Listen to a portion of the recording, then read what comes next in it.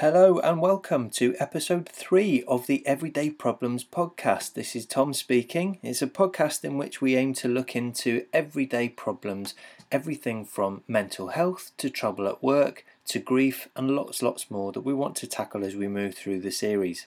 In this episode, Liam and I wanted to talk about some of the methods that each of us use to work through some of those days when life is a little bit tough. And I think that it's really important to mention that while Liam and I quite often refer to depression and anxiety, things that we've been diagnosed with in the past and represent clinically recognised low mood symptoms, your well-being is all about you. And whether you've been diagnosed with something or not, it really doesn't matter. The truth is that the world is a tough place sometimes, and everyone needs a little bit of help getting through the day from time to time. So we hope that in exploring these 5 points, and this is only 5 points that was really difficult to narrow down, so I'm sure that there will be another show on this at some point, but in these 5 points, hopefully you will find something that helps you on your way to a better, healthier routine. And hopefully you'll find some stuff in here that you find helpful in terms of regrouping, recovering and coming back to life, feeling joyful and ready to take on the world. Here we go, here's episode 3 of the Everyday Problems podcast.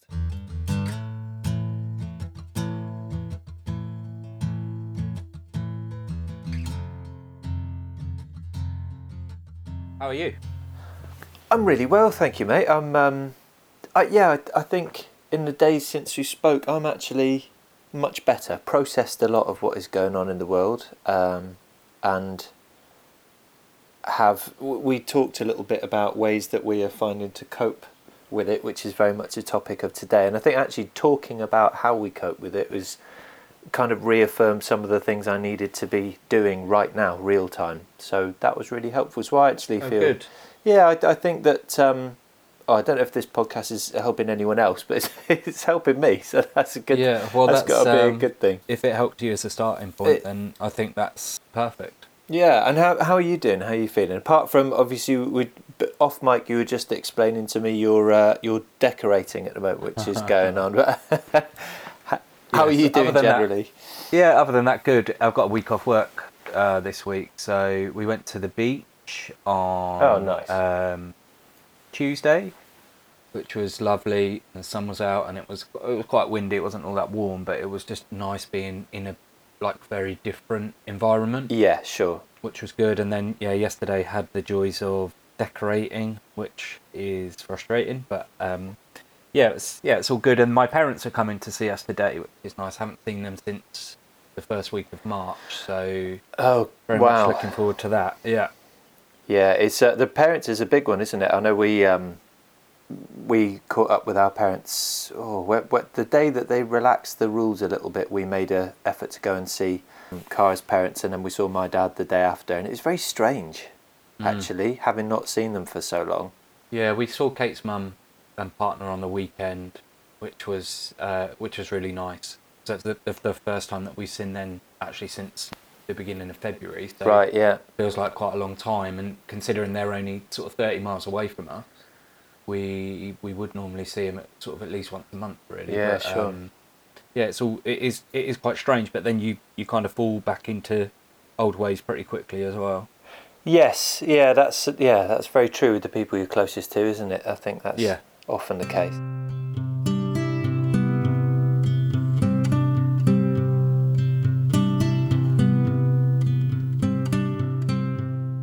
Well, on the last session, we said that we were going to talk more about ways of coping, didn't we?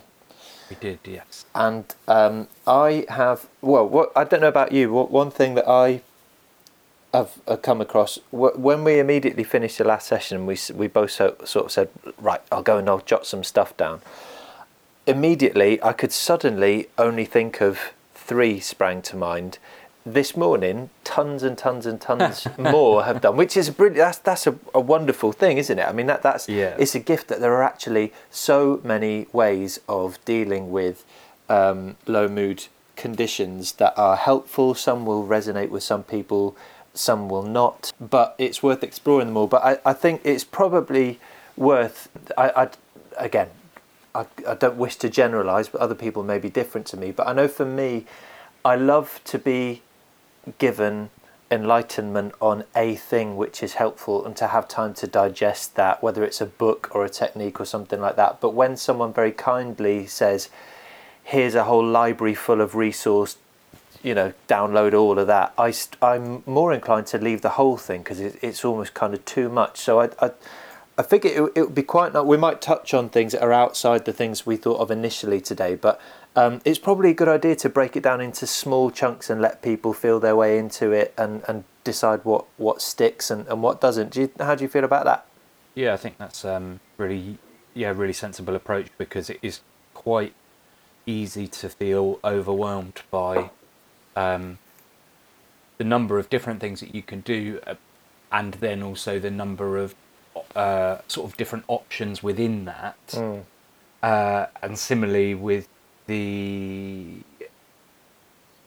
sort of resources that you can find about each of those things individually, that alone can be quite exhausting, just to try and find a good starting point. Cool. Well, I've got 3. And you've got a couple there as well? I've got 2, yes. So shall we start with your first one? Yeah, all right, let's jump in there. Okay.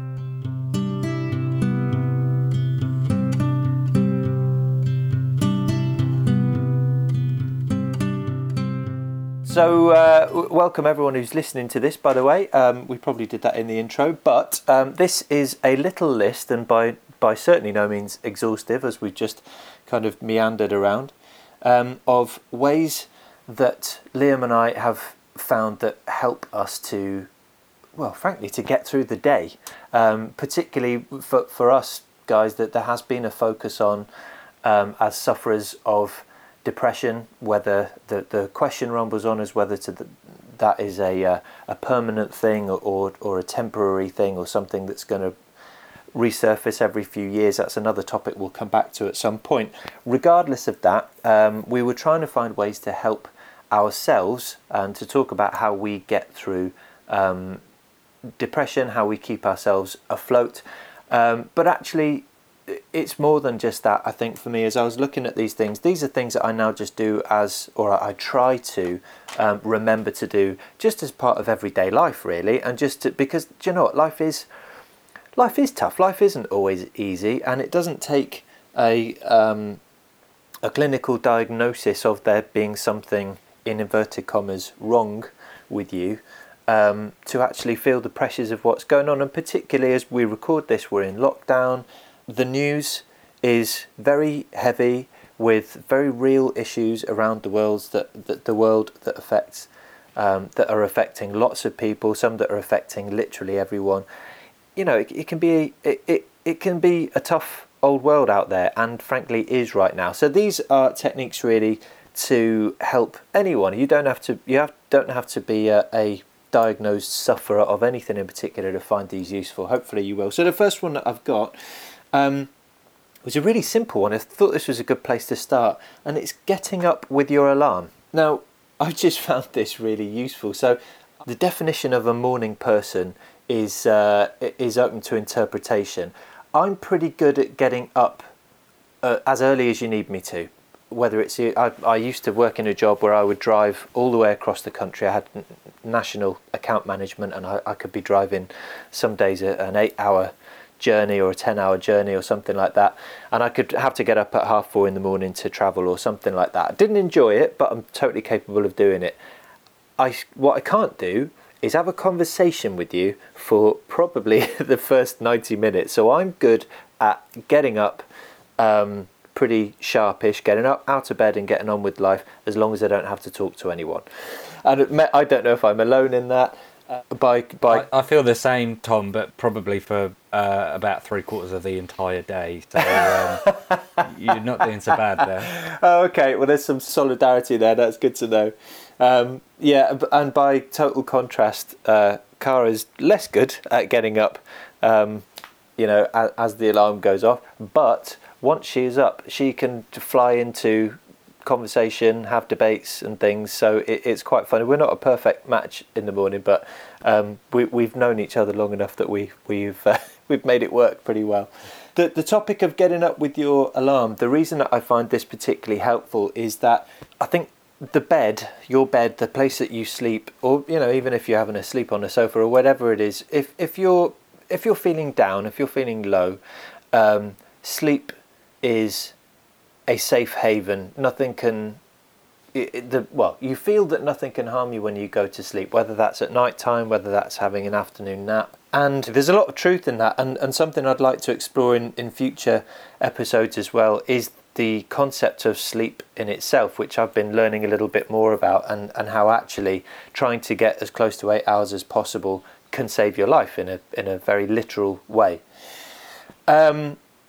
Sleep is really important to us, but I find, particularly at times when I'm struggling, as we kind of touched on the last time we talked, that safe haven of sleep and being in bed or being under the duvet can become too much of a crutch. It can be too easy to go there, and what starts off as necessary rest, and I'm a big believer that if you need a nap during the day or something, if you can learn to be honest with yourself about whether you really need the rest or not, I think that napping is actually really, really good for the brain, and sleep certainly is. But there comes a point where it can be dangerous. I think you can spend too much time wallowing, and what you're doing, if you're not able to get up and force yourself to move into the day, is you're not allowing the endorphins to start moving in your body. You are more likely to remain in a low mood state. I'm not a scientist. We probably will say at least once an episode that neither myself or Liam are medical professionals, but there is science on this stuff. You can find there is a untold number of rabbit holes to lose yourself down if you want to research this stuff. But essentially, sleep is important, but inactivity can be quite dangerous. So when my alarm goes off, when I'm having a bit of a tough time, am more prone to hearing the alarm go off in my slumber, hitting the snooze button. I don't know if you have an actual snooze button. I tell the Android thing next to my bed to snooze, and it goes to sleep for another 9 minutes, and then the alarm goes off again. There's nothing wrong with that in practice. What I have found is that if I'm likely to do that once, I'm likely to do it twice or 3 times or even 4 times. And what happens is, as the alarm goes off, instead of hearing that alarm and teaching yourself that is the signal that it is time to get up and start the wonderful day ahead of you, and go into all the many opportunities to do good things or experience good things, eat good food, or learn something new, that the alarm goes off, and instead of getting up, you begin a conversation in your own head with, am I ready? Can I do this? Is it time? This is very comfortable. And at the weekends perhaps, or on a day after a particularly busy period, I think everyone deserves a lie-in, but I know for me that if I'm doing that every day, that becomes quite dangerous, and I spend longer and longer in bed, and that time for me is not particularly healthy. So for me, it is about cutting out the process of alarm, debate, and then eventually get up, because that's can turn into, particularly, as I say, if it's been a very low period, that snooze, which is supposed to be, oh, okay, I will get up in a minute, it's gone past an hour before. That's not regular for me, but it has done that. And I haven't always needed that. A GP once said to me when I talked to him about my unusually high requirement for sleep, he said, I get it. There's not necessarily anything wrong with it, but you've got to be honest with yourself. If you're feeling like you need more sleep, ask yourself, do you actually need the sleep, or are you just avoiding getting on with the day because there are things that you don't want to tackle? And you know pretty quickly, if you're honest with yourself, which of those answers it is. So the first tip for me is just to kind of get into the practice of hear the alarm, swing your legs out of bed, and get up. You don't have to do it energetically. Swing may be a bit much, but when the alarm goes off, to try and I would say no snoozes. But even if you can teach yourself that one snooze is enough and after that you have to get up, that for me has been really, really useful, because I find that the day that I face once I've got out of the bed and I've got downstairs and I've brushed my teeth is never as bad as the day that I was dreaming up in my head while I was in and out of those snoozes. So that's my first tip.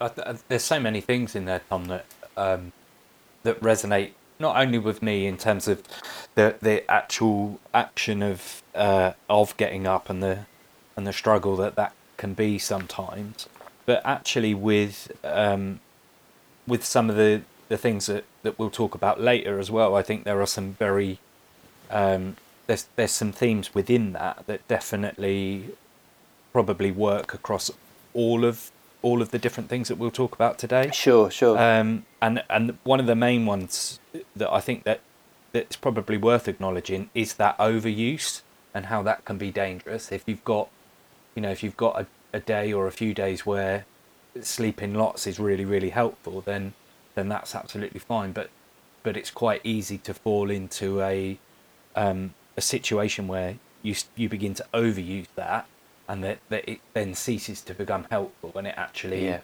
has a bigger impact on the cause of it. Yeah, absolutely. So yeah, I think that's a common theme that's likely to emerge already.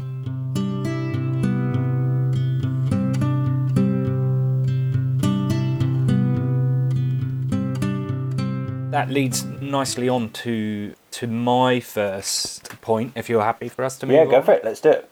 Great, yeah. So the first thing that I've listed down that I find really helpful is exercise, and kind of any form of physical activity. There's lots of studies out there, lots of research that show that physical activities have a real big impact in improving mental health. Yeah. It can help with better sleep, happier moods, managing stress, anxiety, and racing thoughts by giving you a way to focus on something different. There's also the kind of physical impact that it has in releasing cortisol, which helps manage stress, and endorphins that are released as part of the exercise process. So I will share some links to some research on those. In terms of the things that I find helpful, as a starting point, walking is a great way to begin the journey with exercise. Oh, absolutely. As simple as just getting up and getting out of the house, I think, is really, really important. What we've experienced in lockdown has really given some extra time for me to do that on a daily basis, and I notice the difference on the days that I do it and the days that I don't. Sure, I would agree with that. And then from there, running I find really, really good as well. It offers a chance to sort of burn off a lot of stress. I generally run on my own, but there's plenty of running clubs around if people want more of the social elements that go with it. Yeah. And again, I don't really run competitively, but I have done parkrun quite a few times. I'm not sure if you're aware of what parkrun is. I am, but there's probably similar things in other people's areas. Do you want to just give them a bit of info on what that means? Yeah, so parkrun is really great if you want to run against others, but not necessarily in a overly competitive environment. So parkrun's a 5k race that takes place on Saturday mornings. They run across the UK. It's completely volunteer run, and it's a great friendly atmosphere. So it might be a good starting point if you wanted to run in a more competitive way as well. Excellent. Recently, I've started doing some yoga, which has been really good as well. So it's low impact but great physically for you, and also offers some really good sort of mental in the moment release. So there's lots of classes I'm sure that you'll be able to find locally, but there's also some really good online tutorials. Yoga with Adrian is where I've started, which you can find on YouTube. There's hundreds of classes on there, from individual classes to whole programs aimed at beginners, intermediate, advanced. So that's been a real good starting point. And then the final thing that I do that works really well for me is five-a-side football. Oh yeah. I find that the team exercise, working as part of a team is really, really good. It's a great motivation when you're there to keep going. Where I might struggle a little bit more with doing something like running, to keep myself going all the time. Having other people around you really is really good motivation. Sure. At the moment, I only play sort of non-competitive games, so with the same group of people weekly. But there are plenty of games similar to that, or teams that are looking for players. Gumtree is a real great place to start to find teams that are looking for. Oh, really? I never would have thought of that. I never would have thought of looking on there. Yeah, found several games that I've got involved in through Gumtree. So real good resource for finding five-a-side teams, but also lots of different sporting teams and things like bands and stuff as well. It's a good way to kind of find your way into other things in your local community. This directly comes on from the previous one that I was talking about. It's but you use word like cortisol and stuff. I didn't think we were going that deep. I need to do some more. More homework and get some bigger words. Reading verbatim from a document from mind.org.uk. So and now you've said document. Where am I supposed to go? I'm going to actually have to do some learning or something. No, I think. Definitely, physical activity is unquestionably. For me, I talked before about how just thinking that rest was what I needed one particular day, and then realising very quickly when I got up and out of my seat that actually it was time to move, and it had an immediate effect on me chemically in terms of my mood. It really made a difference. And I think what's probably important is activity in itself frightens some people, I think, because some people might think of themselves as being unfit or uncompetitive if it comes to sports and things like that. And do you know, those things you can come, if you're one of those people, you're not sure about those things, you can get to those points afterwards if you even want to. You don't necessarily need to take it that far. If you're someone who enjoys those things, then that's absolutely fantastic. The simple act of walking, and I must make a point of putting in the show notes, there is an amazing book which is beautifully written. I'm staring at it now on a bookshelf here, by Erling Kagge. I hope I'm pronouncing that correctly. I'm probably not. And it's called Walking One Step at a Time, I think is the subtitle. And it's a book about the physical and metaphorical act of walking, and how you literally are able to, there is no problem that you cannot walk away from. And that's not the same as ignoring your problems. It means literally the time it takes you to get up and move around. And this guy walks everything from hills and fells and mountains and things to just round the garden, to city streets, to even does a journey in the New York sewer system.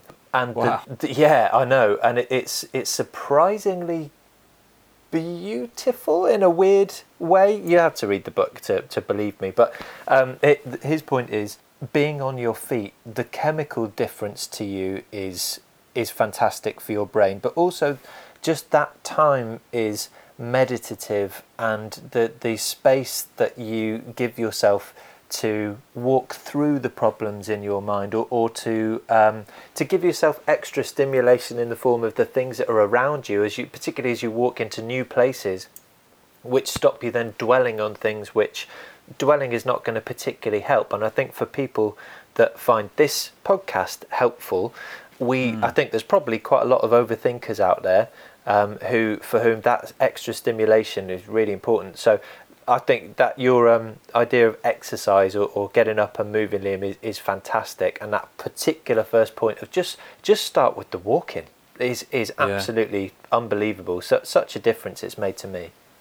That book sounds really interesting, and I don't know if you've ever read any Haruki Murakami, the Japanese. No, I haven't. Right. He's amazing, but he writes fiction, but he wrote a non-fiction book called What I Talk About When I Talk About Running, which is sounds very similar to that book, but it's he is somebody who runs just for his own release, doesn't run competitively or anything like that. Yeah. But he uses that to get over when he's got writer's block, when he's got other things going on, as kind of partly as distraction, but also as a way of giving himself the space to work through those problems. Yeah. Okay.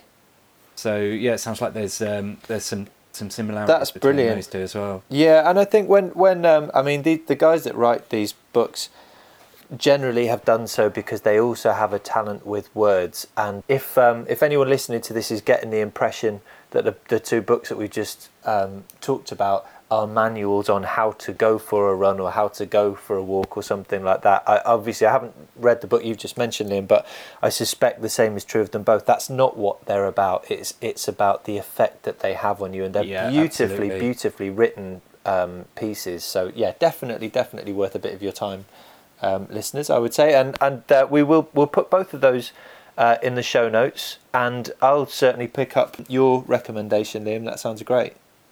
Yeah, I'd be keen to read the one that you've mentioned. Sounds amazing.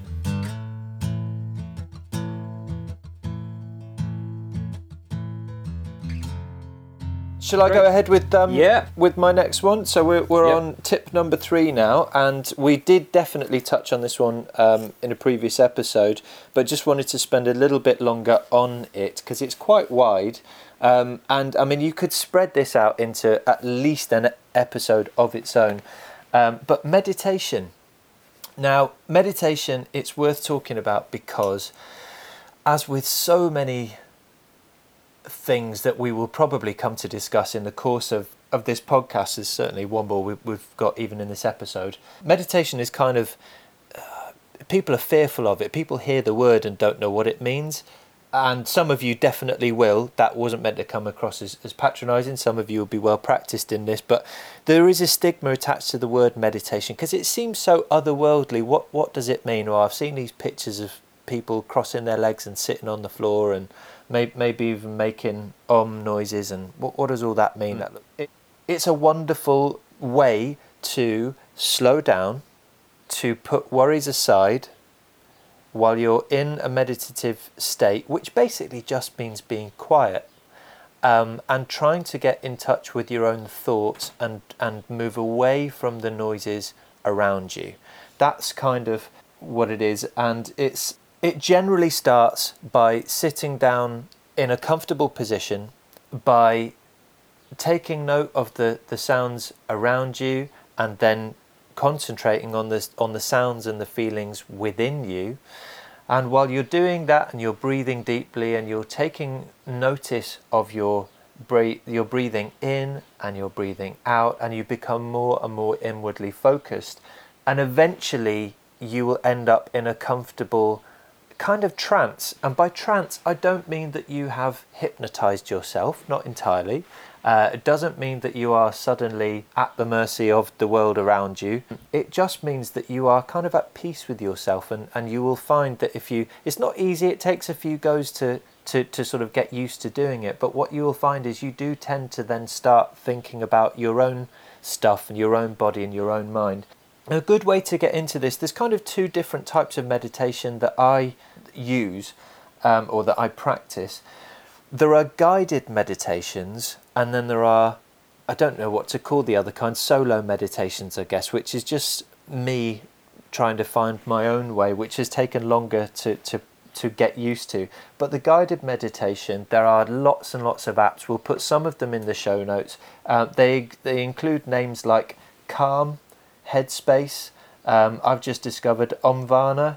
There are similarities with all of them, but they will all have a slightly different presentation. So you need to be, if you're going to embark on a meditation, you need to be able to get comfortable and to believe that you can be at peace with the voices that you're hearing. So if you are trying out one app and there's a particular presenter that irritates you, which is a human thing, it doesn't mean you dislike them, maybe you do. But it's, move on. You can get other ones. There's others. If you find that something really great, so Liam, I don't know if you found that, because I know that you've certainly tried a few different apps as well.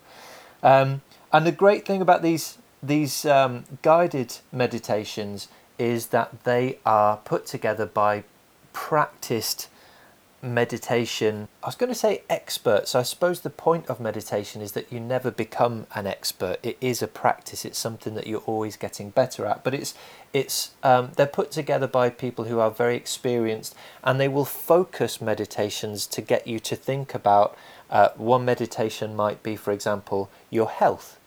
One meditation might be about getting better sleep. A meditation might be about combating stress or depression. And they even go into further things like helping with your career or guidance on accumulating more wealth. They can be surprisingly practical things, but it all starts with sitting quietly and just getting into the moment and into what we call the flow, and just listening to your own body and your own mind. So I honestly recommend most of these apps that we've mentioned will come either free, or they will have an element like an introductory episode or playlist which is free. And if you go no further, I would highly recommend that at least you go download a couple of the apps and just listen to whatever they've got for free. Obviously remembering, if you don't wish to stick with the subscription, that you need to cancel it at some point, but just go with it, give it a try.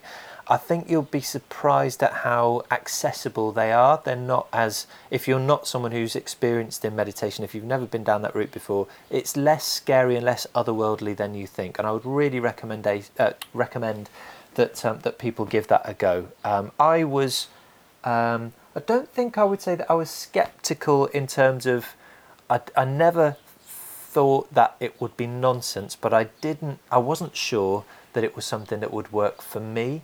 And I'd agree with that. Delighted to be wrong. Yeah, that doesn't surprise me. I think that's a pretty human reaction to it, isn't it, Liam? And the other one that just briefly to mention is once you've done some of those guided meditations and you sort of get a feel for how it works, this is something just to try really.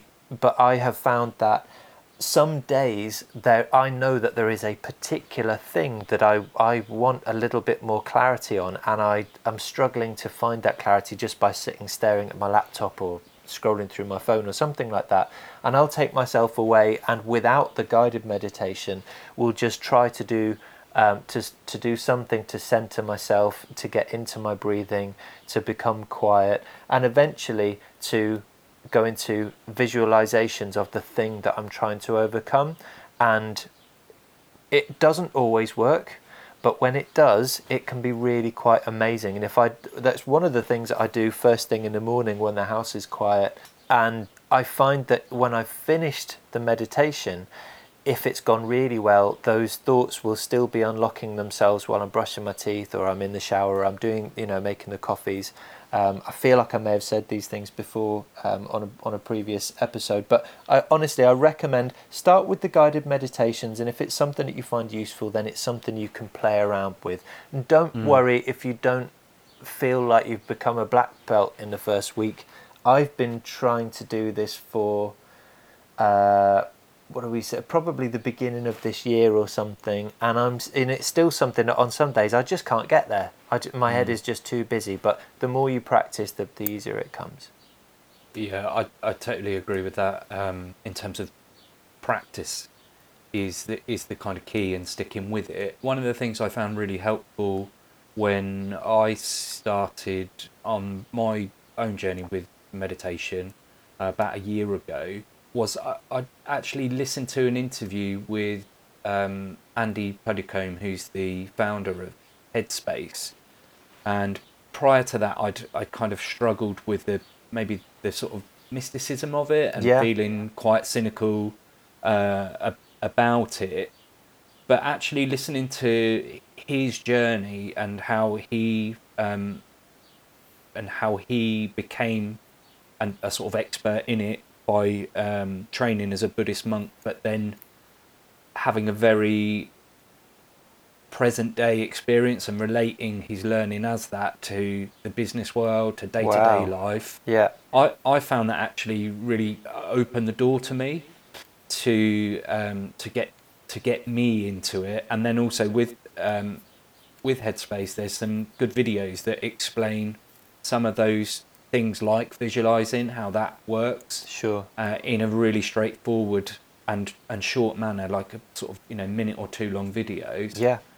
Which again just breaks down some of that mystique behind it all, and even for some quite small things, I found it really, really helpful. So one of the short single meditations that I've done is about how to help with giving presentations. Sure.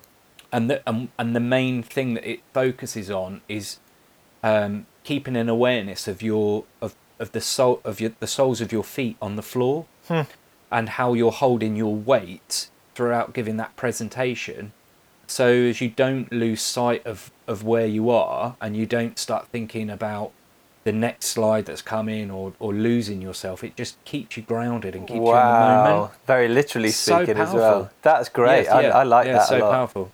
Yeah, I think it's a really great example of how it's helped me in a very practical manner. Sure. Not just from the broader sense, but actually in a specific moment that lots of people feel quite anxious about and probably don't particularly enjoy. Yeah. That's brilliant, isn't it? That's so simple. I love it. And this is it. Practical examples they make everything much more accessible, don't they? Yeah. For me, that's where it has the big gains. Is where it helps me in those small moments day to day. Just to give me some scaffolding to keep me safe and the structure to keep me operating throughout my day.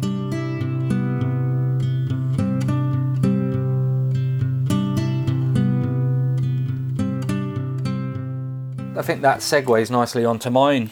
Next one again, if you're happy to. Yeah, let's go there. Yeah. Let's have it. Okay, cool. So my second point is a sort of large or a broad range of things that help me, and they ultimately relate to being present, keeping in the moment, and things that enable you to remove your thoughts from your feelings and focus completely on something else. Okay. Or a particular task. So I've got a few examples of what this entails. Obviously, the things that we've already mentioned, or some of the things that we've already mentioned, yoga, meditation, exercise, all give us examples of being present and being in the moment. So some of the things that work really, really well for me are cooking and baking in particular. So over the past couple of years, I have, a couple of years ago, I started making sourdough, and I need some tips. Yeah, well, I'm maybe that's another episode in itself. But I've found that process has been really, really good. The starter that you use for sourdough that is a kind of active ingredient, if you like, needs some care, so it keeps you engaged, but it's very minimal, so it's not a massive commitment from that point of view. But then the repetition of doing the same task has given me a lot more confidence to experiment and try new things as well, great. Not just in baking but cooking. So I think that's been really good to grow my interest in that area. But just having that repetition, that task that's quite hands-on as well, has been really, really helpful. I think I talked about this in when we recorded previously, but video games I find really helpful for keeping me in the moment. Yeah. There is one thing I think that is worth saying, that managing the time that you spend doing that might be challenging for some people. Sure. And I think it is definitely something that that probably in my younger years I would have definitely overused and just spent all of my time doing. Yeah. But the sort of game choices that are available now have changed a lot. It is something that is there to suit all. It's not the boys only world that I think it was once presented as. And I'm sure over the lockdown we've all seen the kind of increased publicity that jigsaws and puzzles and things like that have had as well. They offer the same kind of experience. Yeah, sure. Yeah. So I think they can be really, really good if used in the right way. And then finally, just sort of creativity of any kind.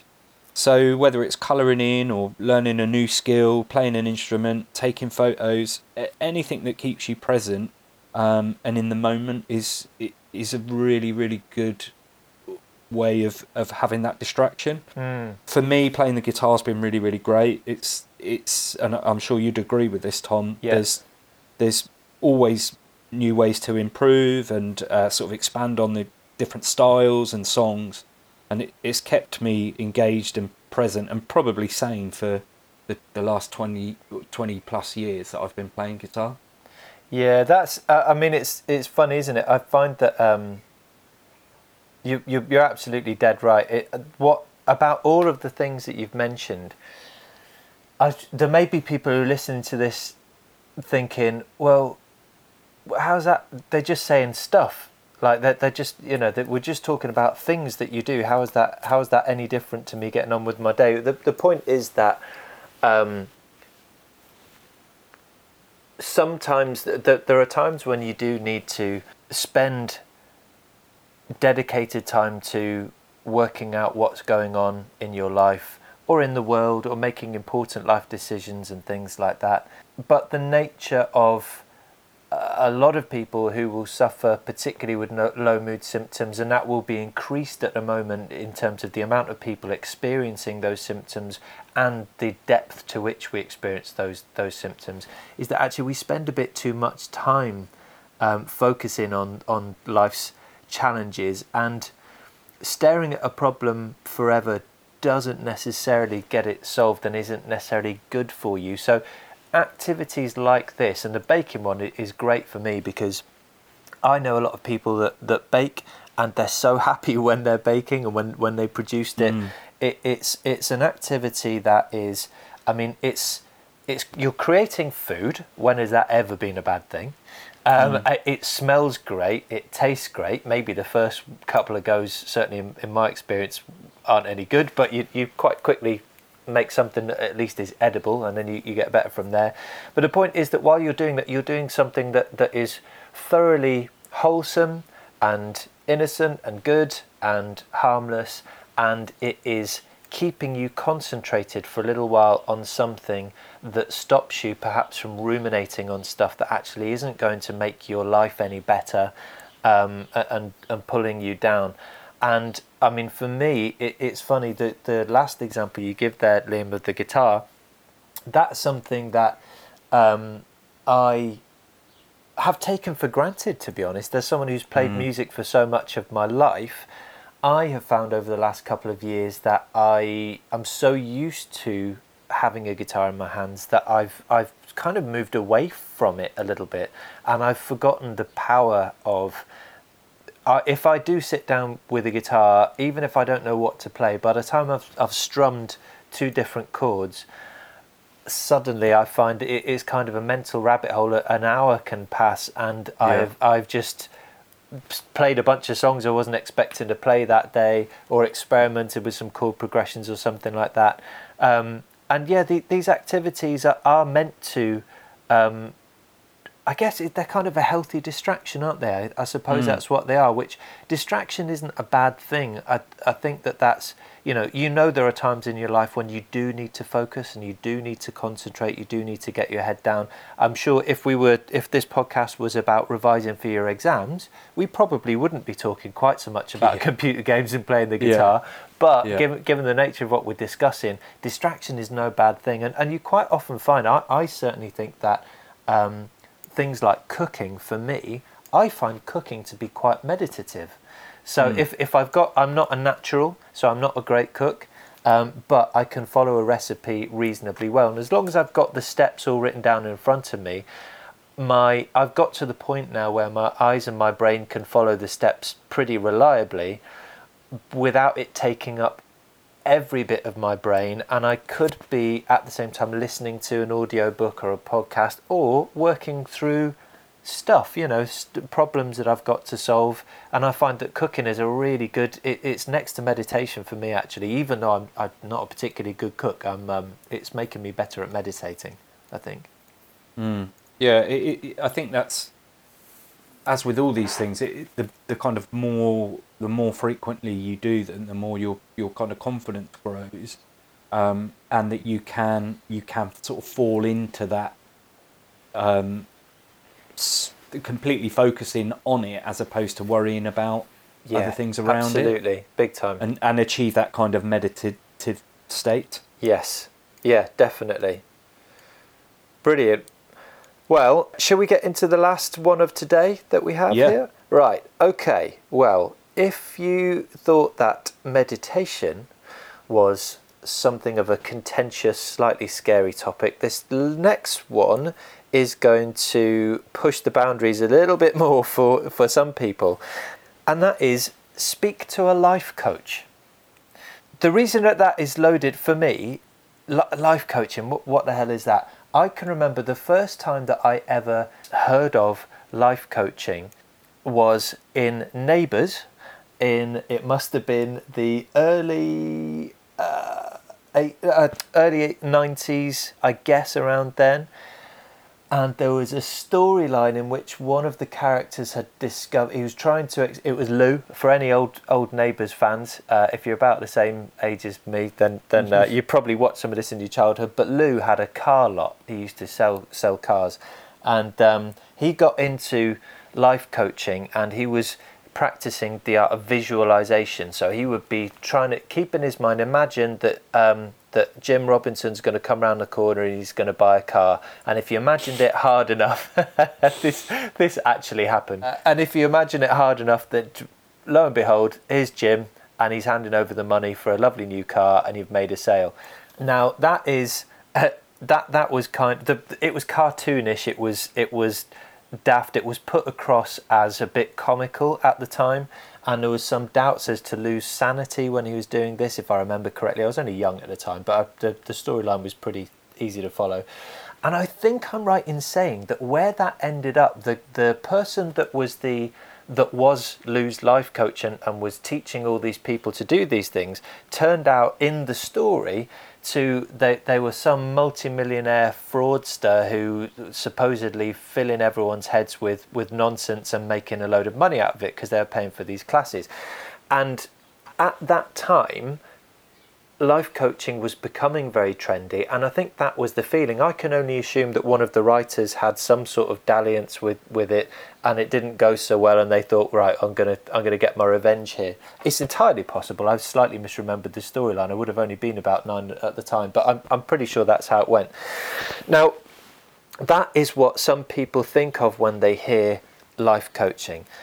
What is a life coach? Well, and medical health professionals out there, I am paraphrasing what I've been told by some of you in the past with some of what I'm about to say, and please, anybody, feel free to email in and let me know if I've got wildly off the mark. But when we look at counselling tends to be backwards looking. So counselling is a way of looking at things that have happened in a person's past and helping them to come to terms with things that happened back then. And there is a time and a place when those things will be particularly helpful, perhaps for trauma in your childhood or in your earlier years, or might be helping with grief and things like that. Then there's therapy, which is a little bit more dealing with the now. So what are your more recent feelings? What's in the last week or last few months? What have you been experiencing? How can we help give you some mechanisms to help deal with those circumstances to go forward? And then you've got coaching, which it does deal with the now, and actually a lot of life coaching will talk about how now is the most important time. But ultimately the goal of it, as with any kind of coaching, is to help you put really good practices in place now that will help you for your future. This is kind of where I see it. And I've had counselling, and I've had therapy, and I've had coaching, and there is a time and a place for all of them. Life coaching is something that you generally have to pay for. It isn't, as far as I'm aware, available through the NHS. And I've found it to be one of the best things that I've ever done. My wife was talking to a life coach some years ago. I can't remember where the recommendation came from, but at the time we were both a little bit like, oh, this is a weird thing to be doing. This isn't the sort of thing that we do. That particular life coach was able to help my wife to come to an understanding of what she really wanted out of her career and in parts of her life. And the knock-on effect of that, the events that followed, which wouldn't, I don't think, have happened had it not been for that coaching, was that actually my wife was able to gather the confidence and the knowledge that she needed to leave the corporate job that she was in and begin her own business and follow her dreams. And follow her dreams is another phrase that is going to scare people off because it sounds a little bit out there, a little bit airy-fairy, like many of the other things that we talked about. But it's so true. We live in a world where it is possible to do your own thing. Now, your life coaching journey might not end with you starting a business or leaving your job, but I'm sure that it will result in you finding happier ways forward and identifying things that are making you unhappy at the moment and how to kind of navigate your way around those. 3 years ago, I think, I reached a point where I had been trying so hard to fit into the environment where my career was for so long. And I'd worked my way up to quite a responsible position in the company, and my life became very much about the job, and I had stopped having time or headspace to be able to be creative outside of work. I wasn't playing music, I wasn't doing, my exercise routine had gone out of the window.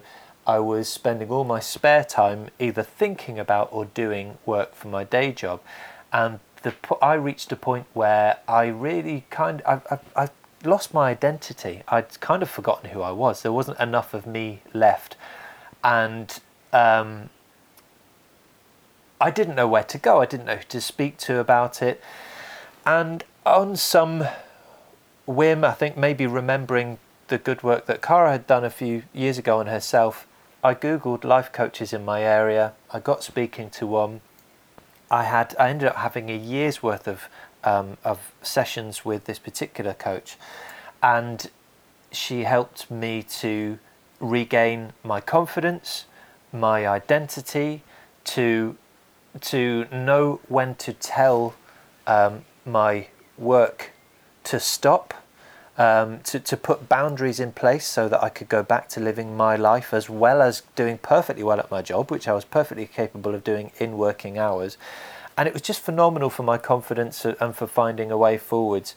I then had a break from it for a year because I sort of felt like that had run its course. But then earlier this year, when a bit of a life-changing event came for me, when I was offered redundancy, I decided that it was time to engage with a life coach again, not to help me make the decision. I already knew the answer to that, but to help me. I knew that I was going to need some confidence if I was going to leave my job.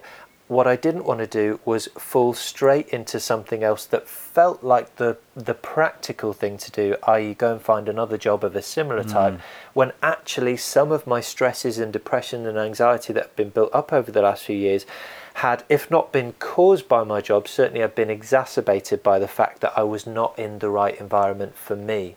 And so I employed the help of a life coach, and in fact I went to the life coach that had helped Cara before, not because there'd been anything wrong with the first one, who was brilliant, but I just had a feeling for it. And you kind of develop this intuition about people and who's the right person to help you.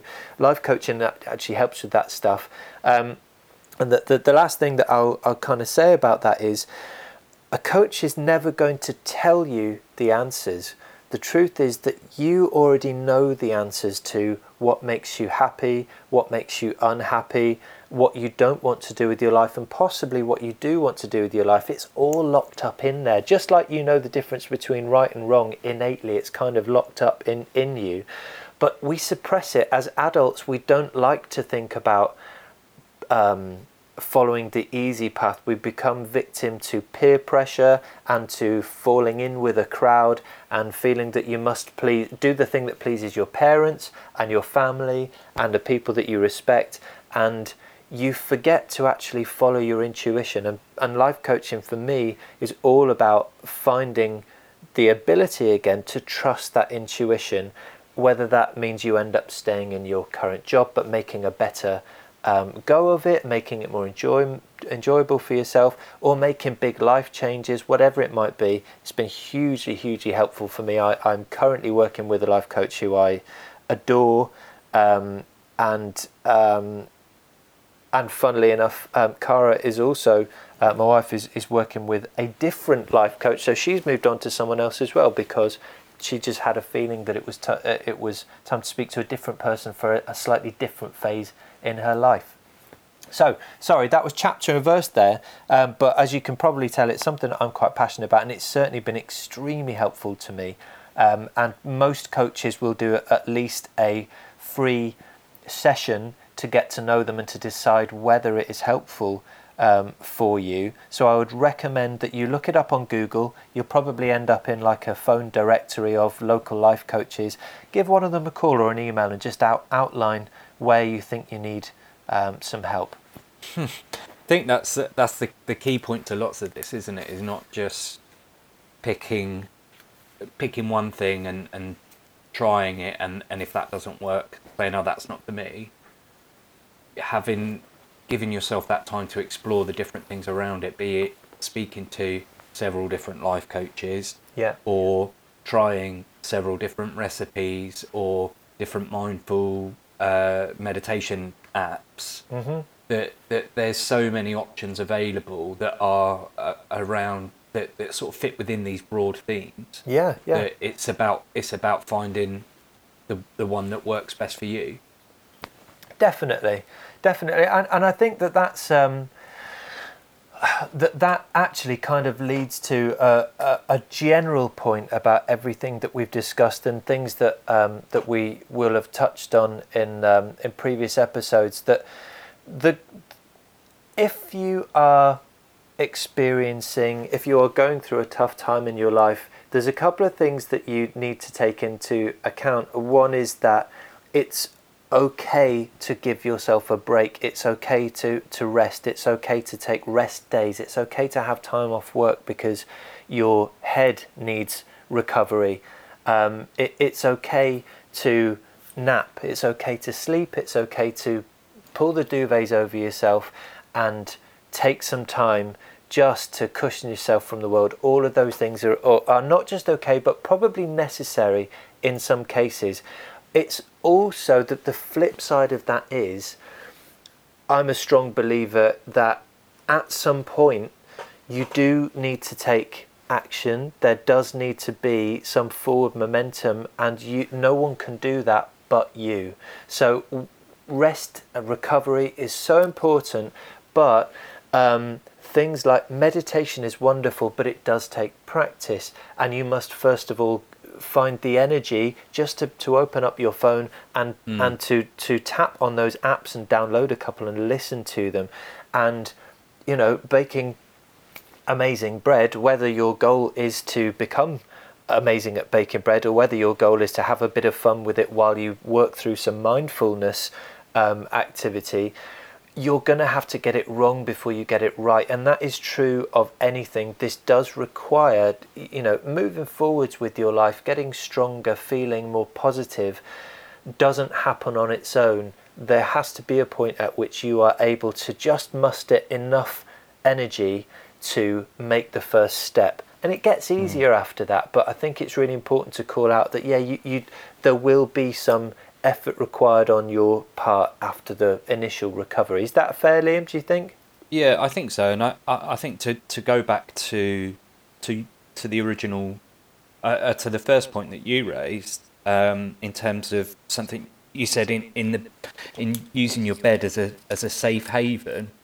But I think if you can muster up the energy to get up and try and do something, and you whether that's going out for a run or making some food or something like that, and you end up back in bed after you've done that, you can at least have the satisfaction of knowing that you've got it in your locker to get up and do something as well. Yeah, sure. And I think, a lot of the time, or particularly when you're in that situation where it is a real struggle just to get up, having those, making those small steps forward, it is still progress.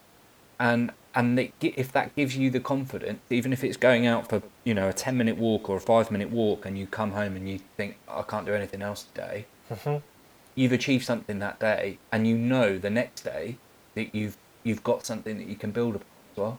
Yeah, I totally agree. Absolutely. You've got to start somewhere, and any step in the right direction is a good one, no matter how small. So, absolutely, yeah. That's the place to start, is, just with those first little steps. Mm.